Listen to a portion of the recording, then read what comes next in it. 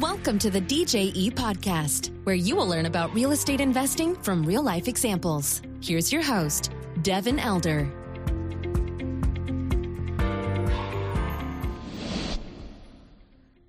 Hello and welcome to the show. Today's guest is Jimmy Edwards here in the studio, which is always a real pleasure and preferred over the virtual stuff. But Jimmy and I had a great conversation, very high-energy guy, a guy that built his multifamily business. He's one of the co-founders of High Five Multifamily, and they're Texas-based operator in a couple of different markets. But he built his company from scratch, started out with smaller stuff and scaled into large multifamily deals they're doing today. But you're going to get it all in the story: the pain of the corporate world, the breakthrough to being an entrepreneur, the early struggles through to building a team and doing large deals and doing a lot of large deals that they're doing now. So I think there's a lot that will resonate in Jimmy's story for a lot of you guys. Certainly resonated for me. It's kind of paralleled my story. So we had a great time. Jimmy's a high energy guy. There's going to be a lot of nuggets for you to get out of this interview, whether you're a passive investor or an operator or interested in being one of those two. You name it. I think you're going to enjoy the conversation with Jimmy. Before we jump in, a quick note here from our sponsors. If you'd like to see DJE's upcoming investment projects and you're not currently in our investor portal, you could just go to DJEtexas.com and register there to get access. We can get to know you, show you our company, case studies, get you in the portal, the whole thing. It's free and easy to do at DJEtexas.com. Secondly, if you are an aspiring apartment operator, you want to go out and do these deals, maybe scale up your business or maybe leave your corporate job through apartment investing, we built a whole ecosystem and set of tools at apartmenteducators.com. There's actually a free 8-part course that I teach there, video series that you can get at apartmenteducators.com. We've also got events and lots of other great stuff there for you. So check that out if that's interesting to you. Okay. Let's get into our episode here with Jimmy. Here we go.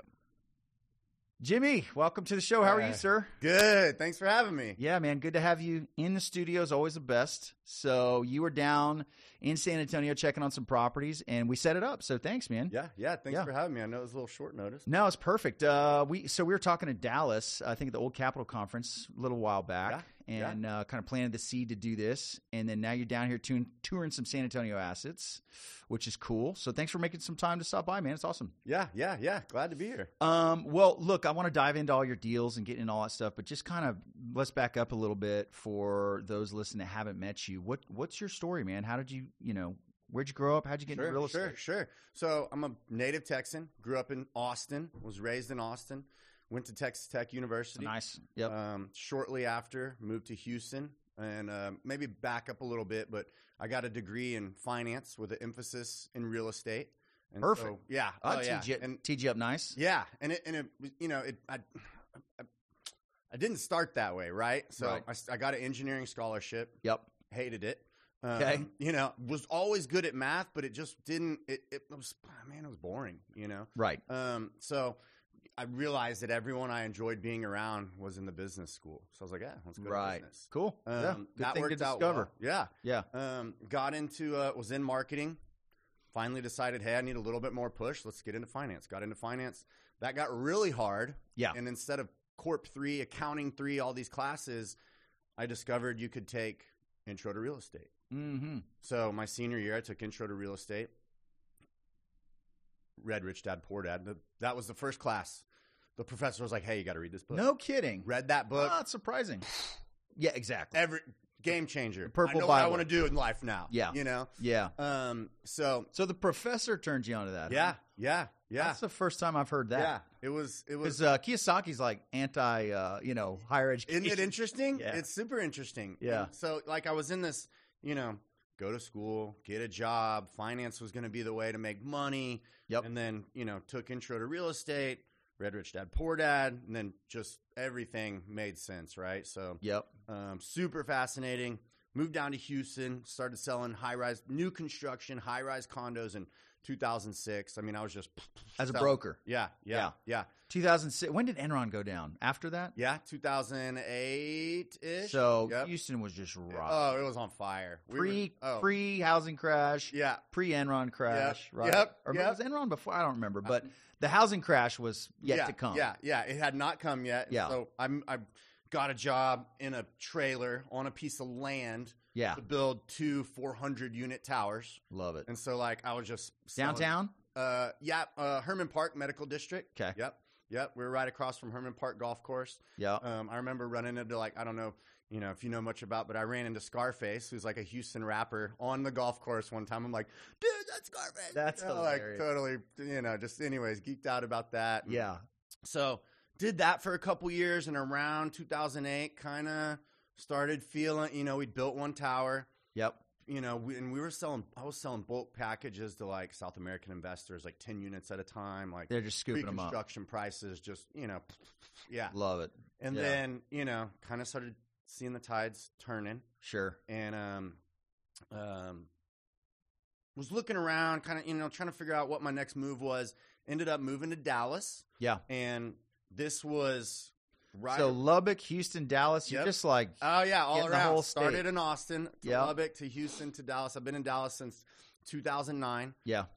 So right around 2009, moved to Dallas, did a couple things, and then ended up at Countrywide. Yep. Everything had pretty much crashed, and So you're at Countrywide after the crash. Correct. Yeah. Because everybody was there before. Right. Yeah. Right. And so I kind of fell into it, and I had a finance background, loved real estate. Yep. And they were hiring like crazy because rates were going down. Yep. They were doing all these refis, Sure. had all these government programs. Hey, even if you're underwater, we got something for you. We got something for you. Yeah. So just hiring, and I met a tons of dude from auto finance because auto finance crashed. Yeah. And so just everyone was going in to mortgages. So Countrywide was hiring, learned the mortgage business. Yeah. Bank of America was forced to hire to absorb Countrywide. Right. So then I was a Bank of America employee, and then we got into like scripts and red tape. Oh, and big time, baby. Bank of America. And I was like, all right, dude. Like, I mean, I'm good at this, but like, I gotta. So made my way to a smaller shop. Yep.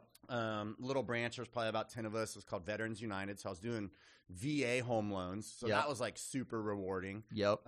Getting a bunch of veterans into active military veterans, zero down. I mean, you know, doing massive volume. And then in 2012, they shut our branch down. And that's probably a story for, another time. But, I mean, we were doing tons of volume, but there was some conflict between the branch manager and corporate office, and I think there was probably some sort of franchise agreement, so they couldn't let him go, but they long story, but I got a severance check, was probably a tenth of the amount of volumes of commission I had in my pipeline. Yeah. They kept my pipeline, they kept my team. Sure. Downsized us, and so I lined up a couple gigs, picked one. And on my third day, I just, I was going up the elevator, and I was like, not feeling it. Yep. And so I didn't know what I was going to do, but I sat around for 2 weeks and, talked to a couple people, and I ended up talking to my old processor, and she was like, dude, why don't you flip some houses? You've been saying you've always wanted to do that for so long. Right. But I just got in this, like, my peripherals were closed, just, and the entrepreneur spirit was kind of, it's kind of dormant, right? Dormant. That's what I'm looking for, And, so I was like, dude, so I had this like $30,000 severance check. And, the other part of the story is that I had, I was say I'm just a blue collar guy from Austin, right? Sure. Like, I really didn't know too many, wealthy people. And so I didn't really, I didn't have a lot of guidance, but I met a family friend, and he was a multimillionaire, and he said, hey, any spare change you got, you should put it in Apple. So I was like making all this big money from 2009 to 12. I mean, I was like 28 years old, making way more money than I should have. Yeah. And just, I mean, it was so, but I was shoveling money into Apple. That's what someone told me to do. Didn't know any better. Sure. Yeah. And in 2012, you know, I'd probably put in about 50 grand and it was worth 100. Steve Jobs died, went down to 40. Yep. And then 2 or 3 months later, got let go from my loan officer job. Perfect. And so I was like, shit, man, like this. Can I do that? I don't know. Sure. Yeah. Okay. Yeah. And so I'm sitting here and I'm like, I invested in stocks. That nothing I can control. Yep. Value dropped. Yep. Killing it at my job. Didn't make any mistakes. Got let go. Rug and pulled. I'm like, dude, I got to take control of my destiny. Amen. You know? Yep. So I pulled out of Apple, took my severance, bought a $60,000 house, put 10 grand into it, sold it for 90. And I was like, I like this. Let's go. So do that deal all day. Yeah. Yeah. So we did 100 more from 13 to 17. Oh, you're speaking my language, you know, man. Just started speaking my language. turning them, and I loved it. Was this all in Dallas? It was all in Dallas. Yeah. Yep. Yeah. Did 1 or 2 wholesale deals in Austin. Just a deal that came our way, made a lot of sense. Yep. You know, bought it. You know, did a wholesale, and but we were mostly fix and flips. You know, doing fix and flips every once in a while. You know, I'd wholesale something, but our business was really just fix and flipping. Yeah. You know, we had the capital to do it. We were generating, revenue each time, profits. In kind of 2016, I think we did like 40 or 50 deals. So that was a big year. Huge year, yeah. And then like just kind of looked at it like, hey, how are we going to scale this, right? Like, are we going to do more houses? 10 markets. 10 markets. Yeah, like, right. Right. Then we kind of looked at it and I'm like, these size deals, the 200 to 300 price range was like the butter. And I'm like, let's focus. Why don't we do less deals with bigger margin? Yep. And scale that way. So that's what 2017 was. So we did less deals, made more money. I'm like, that was great. Sure. And then it's like, okay, well, now what? And are we going to do bigger deals? Let's do $800,000, $900,000 houses. And I just always felt that was like real risky because in the $200,000 to $300,000 range, if you miss on the sale, you got a good chance of renting it out and covering your Yeah, and you got a big buyer pool. You do. That's really good market. Yep. And $1 million house, buyer pool's picky, small. Right. It's got to be on point with the renovation. Days on market are high. Yeah. It's just tricky. It is. And so, and then I'm like, well, maybe what about new construction? And I always, maybe that's going back to like my previous experience in Houston. I'm like, to do new construction, you should probably be in that same price range to make it worth your time, yep. $750 to $1 million. And I'm like, it's a long map. And, if you miss or the market turns, it's tough. It's not going to cash flow. It's not cash flow. Right. And so I'd been, we'd flip 4 or 5 houses. I'd scoop up a rental. Flip 4 or 5 houses, scoop up a rental. So I was building a rental portfolio. I enjoyed how that was treating us. And then in like around that same time, we're trying to figure out how we're going to scale in 2018. And we had a house in a nice neighborhood, that $250,000 to $350,000 price range. Ended up having to redo all the plumbing, so knock out 15 grand there. Yeah. And so we still had some money. We could make a little bit of money. Listed the house, same weekend, 5 to 7 other rehabs come on the market. So this pocket just saturated. Yep.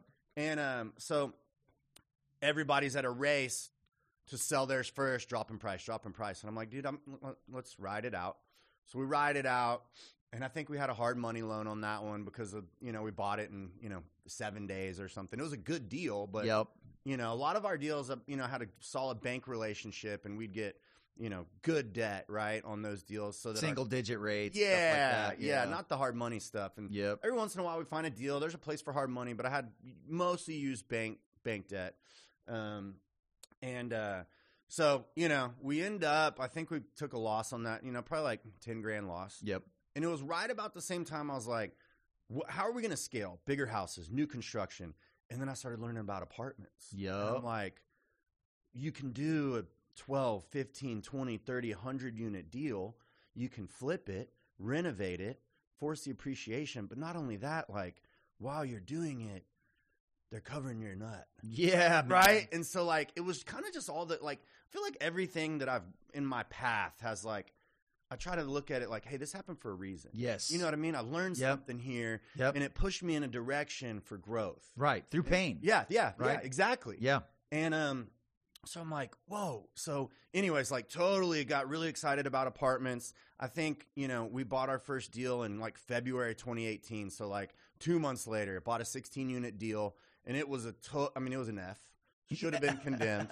And first time I've ever heard somebody admit. Yeah. It wasn't a C minus. It wasn't a C minus. It wasn't even a D. It was an F. Love it. And 16 units. 16 units. Dallas? In Dallas, Grand Prairie, Texas. Okay. In a C+ neighborhood. Okay. And 20-year owner. Never put a dime into it. Total slumlord. Perfect. Rents were $500. Our pro forma was like $1,050. Oh my word. Yeah, I mean, and we probably spent, and they were townhomes, so it was a townhome deal, and we probably spent $15,000 a door. Sure. Yeah. But it needed everything, and it's one of those deals where you're like, these tenants weren't qualified, and the guy was going every month and collecting cash. Yeah. Like cash deal, unqualified tenants. Yeah. And and you're walking it. And it's just one of those deals where you're like, this place should be condemned. Why are these people living here? And it's like, because no one else will take them. And it's just like, it just was this little, that's how it is, right?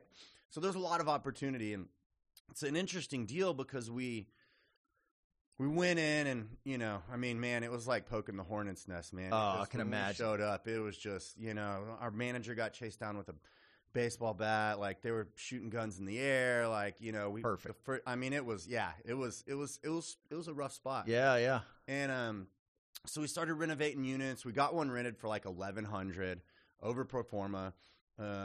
We still had 3 or 4 bad apples in there. The weekend she moved in, they kicked her door down, stole her big screen. So we're like, all right, like that's your new tenant paying $1,100. Yeah. Yeah. We're like, we get it. We get it. Let's keep renovating. We need to get these last couple people out. Yeah. We got them out, filled it back up, completely re-tenanted it, renting units for like $1,150, something like that. And it's an interesting story because the city at some point saw we were painting, red tagged us, shut us down.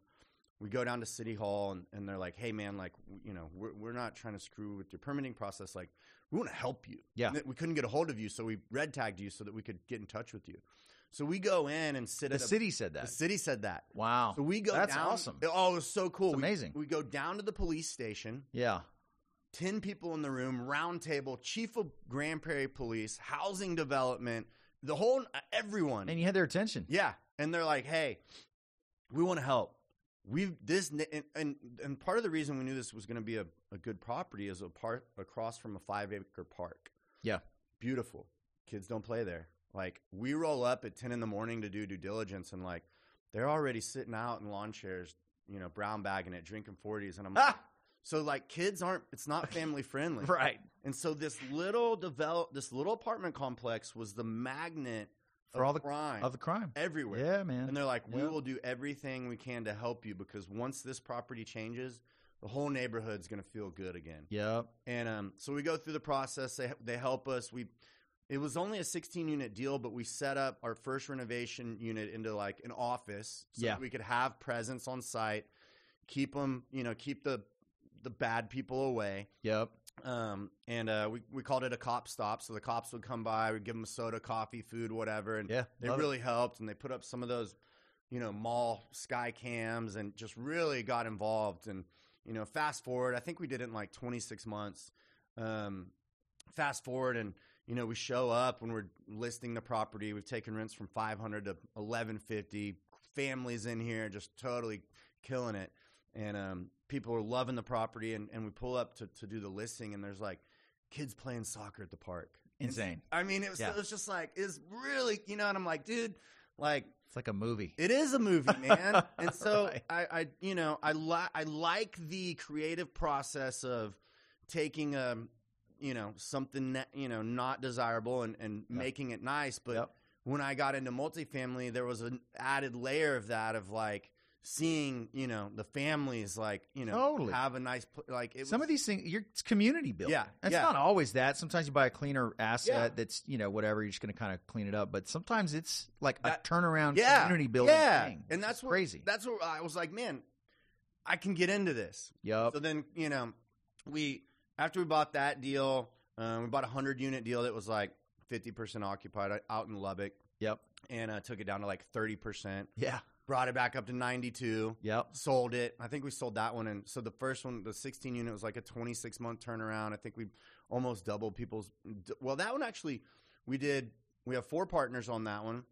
And we actually did a 1031 into a Lubbock deal. Yeah. So I think we put in about 350 on that one. Ended up 1030 wanting like 700. So it's like a 2x multiple.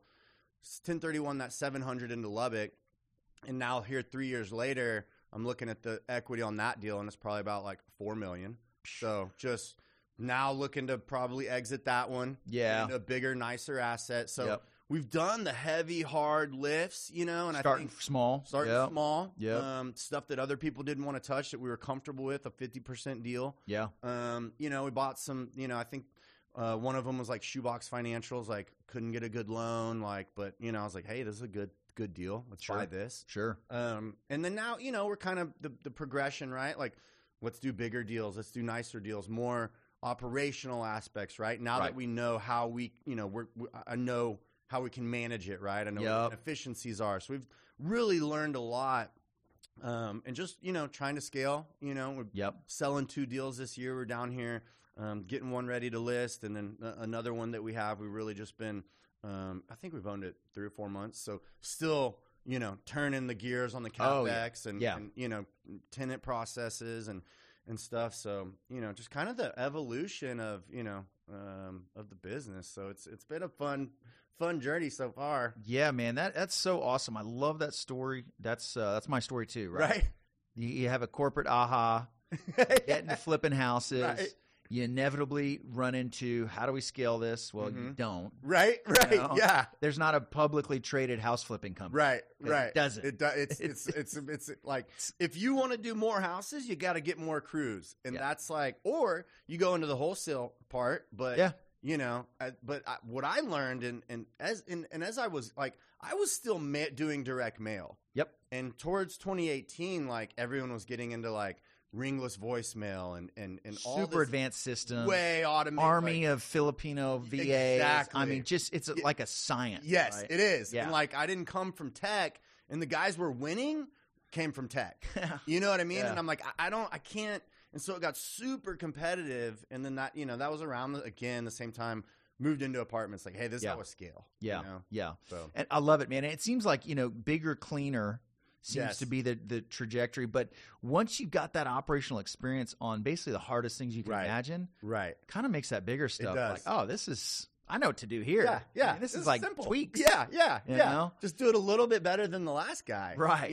Right. Like they did the hard, the hard lift, but I can do better than this, like, and it's funny because we're always, whenever we're looking at a deal, you Google it, right? And I'm like, oh, this guy, he's not on the internet?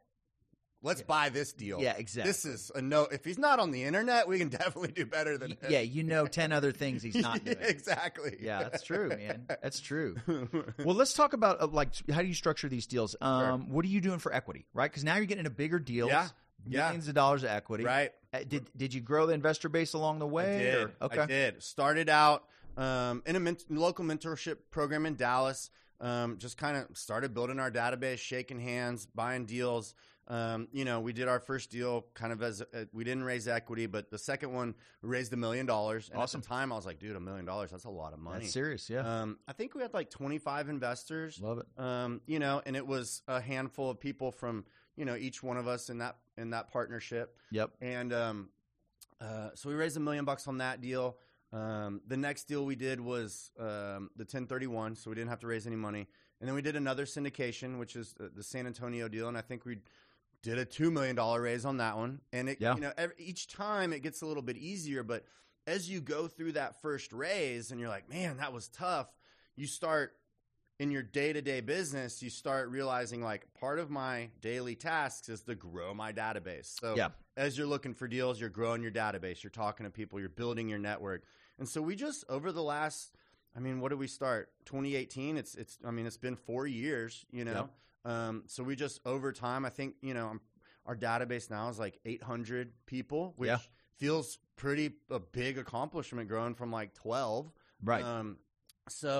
And every single one of those people has been, I've talked to them. We've talked to them on the phone or met them in person. So like it's a true database of people we know. And the last raise we did was like $6 million. Beautiful. That's a huge jump. Yeah, it was a big leap. Congrats. $2 million to $6 million. And and we raised the money, and it's you're taking a lot of phone calls, you're talking to a lot of people, but it'd been a while since we raised money. The last time we raised money was February 2019. Okay. So 2019, and then 2020 was COVID, and then last year was 21. So it'd been about 2 years since we'd raised money. So it was, but what I realized through that process is, I think the more opportunities you have, the more deals you put out, the more people you talk to. It might not be, maybe they're looking 90 days out, or maybe somebody got money because they. So our goal this year is to do more deals. Yep. And I feel like the more deals you do, it actually should be easier to raise capital. Right. You're consistently touching more people. You've got more opportunities, more visibility. And then also, you're getting referrals. You're talking to their friends, their neighbors. And so you're still building your list. And Exactly. I mean, every new prospective investor you talk to has an entirely new network. Right. So, the network effect of that, of having just one new node on that network, and then there's boom, you've got that. And it does snowball. Right. Especially, it's funny, we're like raising capital. The best way to raise capital is have a live deal. Right. Yeah. Which sucks because that's when all the work is happening too Right. at once. Right. You're like, man, why can't I just like spread this out? Right. You can't, right? No. So, but if you're launching deals, man, you're talking to new investors, you're talking to people, and keeping it going. So I think that strategy 100% works. Yeah. Yeah. So just more deals, more Yeah. at bats. It's not a fit for everybody. Right. When I started the company, I used to try to like keep track of where everybody, all the 20 investors were at, Right. in terms of what they wanted to do this year. Right. But you talk to somebody this week and they're in, next week they're out because something happened. So I was like, oh, I'm giving up on that. Right. Like, here's the deal. If you want in, great. If Yeah. not, great. Yeah. Like, Yeah. I can't keep track of Right. all of it. So, but yeah, launching deals, having deal flow, it improves everything. I think so. Right? Improves everything. I think so. So, okay, you guys want to do a bunch of deals. What all Texas, certain markets, or what's the game plan? So we started in Dallas. We live in Dallas. I know every zip code in Dallas. Yep. I'm sure San Antonio is the same for you, sure. right? Like, I flipped a house in every single zip code. So when an apartment comes available, I know I know the intersection, right? Yep. So super easy. Yep. Lubbock, we knew Lubbock because we went, Catherine and I, my business partner, we went to college in tech. So we were looking at deals up there. We knew it. Yep. So we bought deals in Lubbock. San Antonio, we're familiar with it, just from being a Texan. And I think kind of now we're looking to exit Lubbock and I really like the I-35 corridor, Dallas down to San Antonio. Yeah. I don't think you can lose. Yep. I like Houston. Don't know as much about it as the I-35 corridor, but there's certain pockets that I'm interested in. Sure. I think there's still value there right now. Houston's a different market that I'm still learning. But I-35 corridor.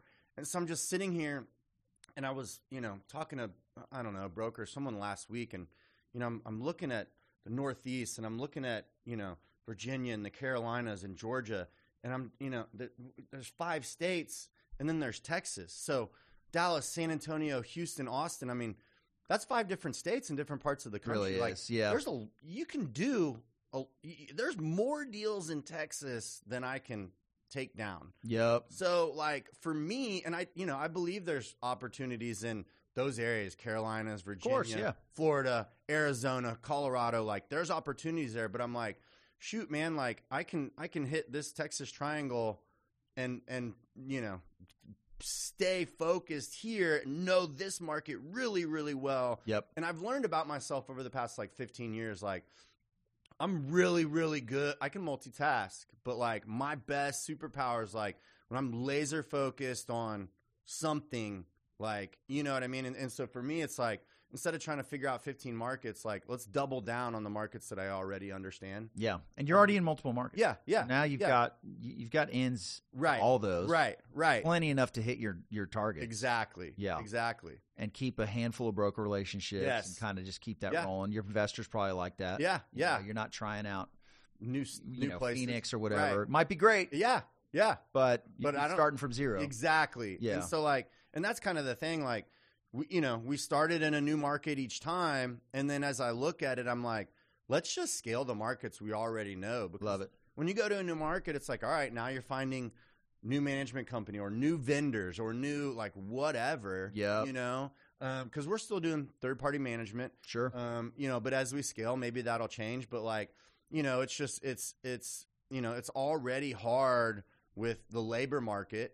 Yeah, totally. And so like, it's like, all right, we have these vendor relationships in this Texas Triangle. Like, let's just scale that, you know? So that's been our kind of thought process. And it's an easier story to tell if it's like, oh, it's this company that already has a presence here. Right. Rather than, and credibility with everybody, your property management, your brokers, sellers, the whole thing, right? Right. Yeah. We just got beat out. We're looking in Houston. Yep. Haven't bought a deal there before. And just last week, same thing, like, off-market deal, put in an LOI at the seller's asking price. Yeah. And they took another offer. And it was probably, I don't know if it was more or less or the same, but the story was, we took an offer with someone that's already well-known in the market. Yep. So like, so been on both. Yeah. I mean, we've been on the other side. On the other side. Yeah. Right. It's like, San Antonio guys. Yeah. Yeah. We own the property next door. Right. Like, right. Well, okay. Similar terms. Yeah. Here you go. Yeah, exactly. Yeah. So, and that's kind of the thought process is like, let's just continue to build on those relationships in the markets that we're in. Yep. Yep. Lubbock's been good to us, but I think we want to move back closer to, again, that Texas Triangle. Sure. There's a little bit more population growth, a little bit more. The labor market, is easier to work with. Kind of concentrated there. Yeah, for sure. So just kind of staying there. Love that market. It's been great to us, but, I think we just want to get into the bigger MSAs. Yeah. Just for scalability reasons. Scalability, lenders like it. Yeah. I mean, the whole thing. Mm-hmm. Yeah. Awesome, man. What would you say, I guess, to your former self, right? Maybe when you were in that, because I think kind of the audience of this podcast is aspiring operators, sure. And then maybe like curious first-time passive investors that are like, is this thing real? Right. Sure. Money in a real estate deal, but there's 20 of us. What's going on? So for that aspiring operator, you before you had that kind of corporate pain point to get out, what do you say to that person? You just participate, really, mm-hmm. And that's really been kind of every time I like, as an entrepreneur, like. There's peaks and valleys, right? And for me, like I it's like a freight train, man. You got to keep the momentum. Like when I slow down, like I slow down. And sometimes it's not always healthy, right? And so just like, and that's really also part of like why I want to do more deals. It keeps the length between the peaks and valleys is shorter. Right. So you stay on top more. Right. And really like, that's always been like, sometimes I'll get like burnout and I'm like, dude, the easiest way to lift yourself back up is to participate. Right. And so like getting in and participating. Right.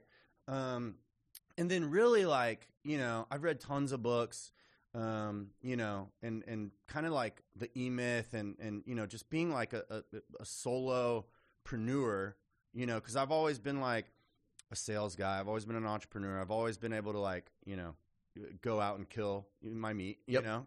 And what I've learned about myself is again, going back to like what I'm good at, like when I can build a team up around me and I can go hunt and have them process it is like when everybody gets to eat really well. Yep. Right. And so, but it took me it's taken me a long time to figure that out. And, it really started when I was in the loan business, like I was doing everything myself. And then I got a processor. Well, surprise, surprise, they process the deals. I can go get more deals and we both eat more. Sure. And so I just started building these teams and then started over flipping houses, built teams, started over in multifamily, built teams.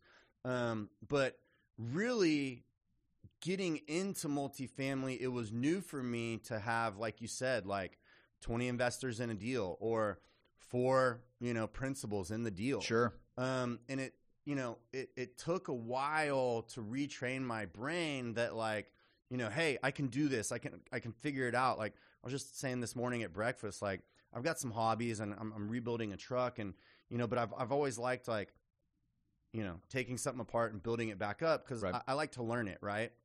But then when I got into multifamily, I realized like, there's a lot more to it. Like, and I read a book called Dan Sullivan called Who Not How. Love Dan Sullivan. Oh man. I mean, love him. That book blew my mind because I've always tried to like figure it out. And then I'd stumble because I'd get overwhelmed. Like I got to figure all this out. And it's like, hey dude, you don't have to figure all this out. Like find the guy that already knows how to do it. Let's team up, partner. Right. And there's synergy there.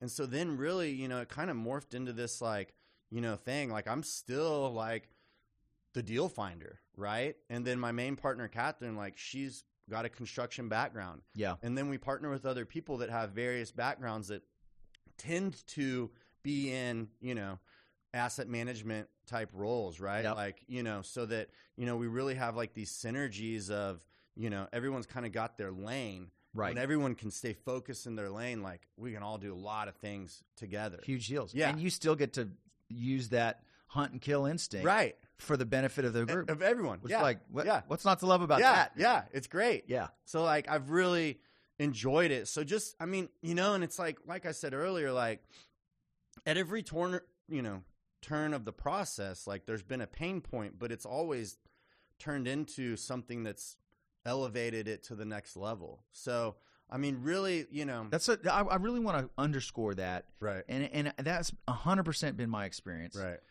We try to avoid pain, but I try to tell that to people too. Like my businesses are where they are all because of massive pain inflection points. Right. I got a property management company with 50 employees because I got killed on 2 deals by a third party. And I was like, devastated. I had to do something. Right. And just example after example of extreme pain that was an inflection point for a new direction that led to something amazing. Right. Which I wish it wasn't that way. Right. But that's how it is. Right. That's how it is.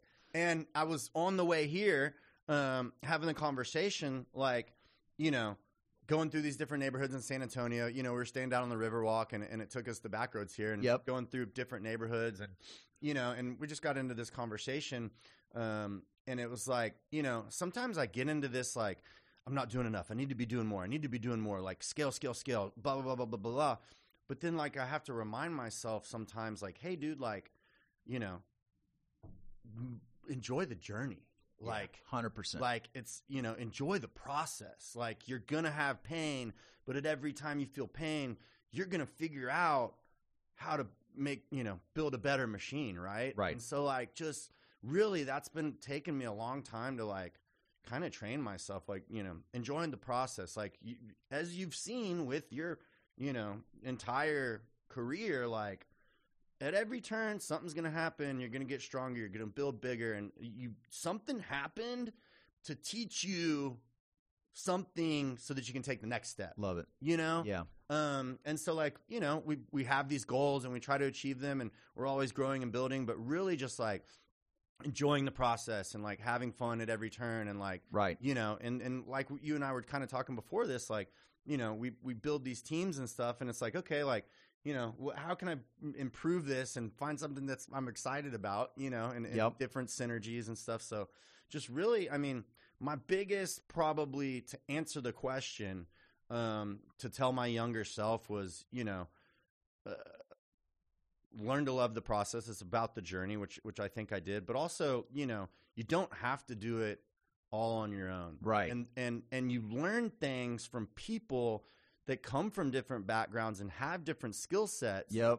And, maybe you do have different roles, but like you learn a lot and we can all do more together. Right. And I kind of started out in sales where it was not as much of an abundancy mentality. And so it more of a scarcity mindset. And I think that's a lot of, maybe sales jobs, but as I've grown up in this industry, I mean, there's more deals than we can do. We don't have to fight over deals. We don't have to fight over investors. We can all have fun and do deals together. Yep. And so really just, getting out of that I mindset and, growing with people that you like having fun with. Love it. It's such a cool business from that perspective. Yeah. And they're big deals. Like you can have a couple principals, multiple principals. Like the dollar amount's so big that like, yeah, that's worth doing. Yeah. Flipping a house, splitting that. Right. It's like, that's where I am now. Like we started on a 16, we did some, smaller C deals. And now I'm like, let's do bigger B deals. There's going to be more equity needed. We're going to need more principals involved for different roles. But I'm like, that sounds more fun to me now. And before, when I first started, I was like, I don't want all these people in my business. Yeah. But now that a part of the journey has been like, it's actually really freaking cool having like partners that you like hanging out with who have different roles. You learn stuff from them. And when everyone trusts we're in our lane, like we're doing big deals and we're all making, we have a smaller part of the deal. But the deal's huge. The deal's huge. Yeah. So your small slice of the big pie is still more than your own pie of a small deal. Yep, 100%. I mean, I think our superpower as humans is cooperation. Right. We're kind of these soft, no claws. We're pretty weak out there in the animal kingdom. Right. But you get 5 of us together and we can throw rocks with some decent accuracy. Right. We kill a freaking lion. Yeah. But it's the cooperation. And the same thing I talk about, the $40 million building or whatever. That's a big lion to kill. Yeah. But you get a few of us cooperating and you can do it, which is like super powerful. Yeah. Super powerful. It's funny though that the default is like, I got to do it all. Right. Right. I don't know why that's the default. I don't either. I mean, I've fought that for years. Yeah. Right. Yeah. So interesting that that's like something to overcome. Yeah. Well, one more thing to wrap up, Jimmy. I want to ask another question. You have these calls all the time, but like, okay, I've done well in my corporate job. I know it seems like every adult knows they should be in real estate. Right. They don't know how. Right. And then you're having that call with that first time person, like, well, maybe I should try out a syndication. What do you tell that person that's new to it? From a passive perspective. Yeah, right? From a passive perspective, again, just participate, right? Yeah. And like, because for me, it was the same thing. Like I always liked doing my own thing, but like it's scary to quit a cush job. 100%. Unless you have a pain point. Man, I hate this job. I'm going to quit. Or I got let go because of some other conflict that didn't really involve me. Right. Right. And so like, I look back and that was, 2012. So it's been 10 years. So I've been doing, and so I have these conversations with people who are like, I don't even know what it'd be like to be in corporate America again. Like, I and I joke around, like, I'm probably not hireable at this point, like I bring a lion into the, into a cage. Like that's going to be a tough. Yep. And so like, again, I think just like participate. And so like, I have a lot of friends and investors that are, they're living a corporate life. They're on, they have this budget planned out and it's like, and I'm like, hey dude, like you don't have to throw $100,000, $200,000, like find a deal. Or even like, I know there's guys like us, like maybe my minimum's 50, 75, 100, but I do have a couple spots reserved for like lower amounts. So like, hey, like if like $25,000 is a lot of money. Sure. Right. Objectively a lot of money. Yep. And it's like, for me, I'm comfortable with big dollar amounts now just because, like raising $6 million. I'm like, okay, like you normalize it. Yeah. You normalize it. Right. Like, and like you're going from doing $300,000 houses, add a couple zeros. Now you're doing $30 million deals. This is the same deal. Right. You just added zeros because now it's normalized. And so like, I have a lot of conversations with passive investors for us. And I'm like, hey dude, like I want you to be in the deal. You want to be in the deal. $75,000 feels way too risky. Yep. Let's do 25. Yeah. I don't do this for everyone. Sure. Let's do 25. And then I guarantee you'll enjoy the process. You'll love the process and you'll want to do more on the next one. Yeah. And if you don't, great. It's okay. Yeah. But let's try it. And so that's worked good for us. And I think it helps people because I remember when I started, I didn't, and this is also a funny story too. Like, I'd flipped 100 houses. Yep. Tried to get into multifamily. We tried buying a 20-unit deal. Went to the bank. Bank said, oh, what experience do you have? I'm like, oh, I'm a real estate broker. I've done 100 houses. They're like, no. What multifamily experience do you have? And I'm like, none. And they're like, Okay. Don't care. Don't care. I had the So, like, same experience. you It's know? so disheartening. Yeah. Like, And I've done the work. It's totally like I've done the total work. buzzkill. Right. And so I was like, all right, I got to play the game. So I went into deals as a passive, and I looked at like 5, 6, 7 deals, started learning it, got comfortable with it, invested in a deal, watched how they operated, how they sent their newsletters. And I'm really glad that I did that. Right. But like, it was the same thing. Like, I had been making money on single family flips, but it was still hard to put in because I was controlling my deals. Right. So now I'm investing in another jockey, right? Like, I'm investing in this person. And so like, it was tough to buy in, and I did, and all the deals worked out because I bet on the right jockeys. And so I just try to remember that when I'm raising money, like, people, like, you know, maybe somebody might be sitting on $500,000. Sure. But like, betting $50,000 on me is still a big decision until they've trusted the process. So, you know, I know that it's difficult, but I think, like, again, you know, what I say is like, just participate. And if there's a dollar amount that you're comfortable with, doesn't ever hurt to ask. Yeah. You know? I love it. Jimmy, thanks for sharing your story, man. This is awesome. I could talk shop with you all day. So. Somebody that's listening wants to connect with you guys and your firm. How can they do that? Yeah, the best way, just go to our website. It's High Five Multifamily, spelled out HIGHFIVE, multifamily.com. It's got our bios. You can contact us. Everything's on there. Awesome. If you're listening, I'll put it in the show notes. You just go down, click the link, go through, check out Jimmy and his team.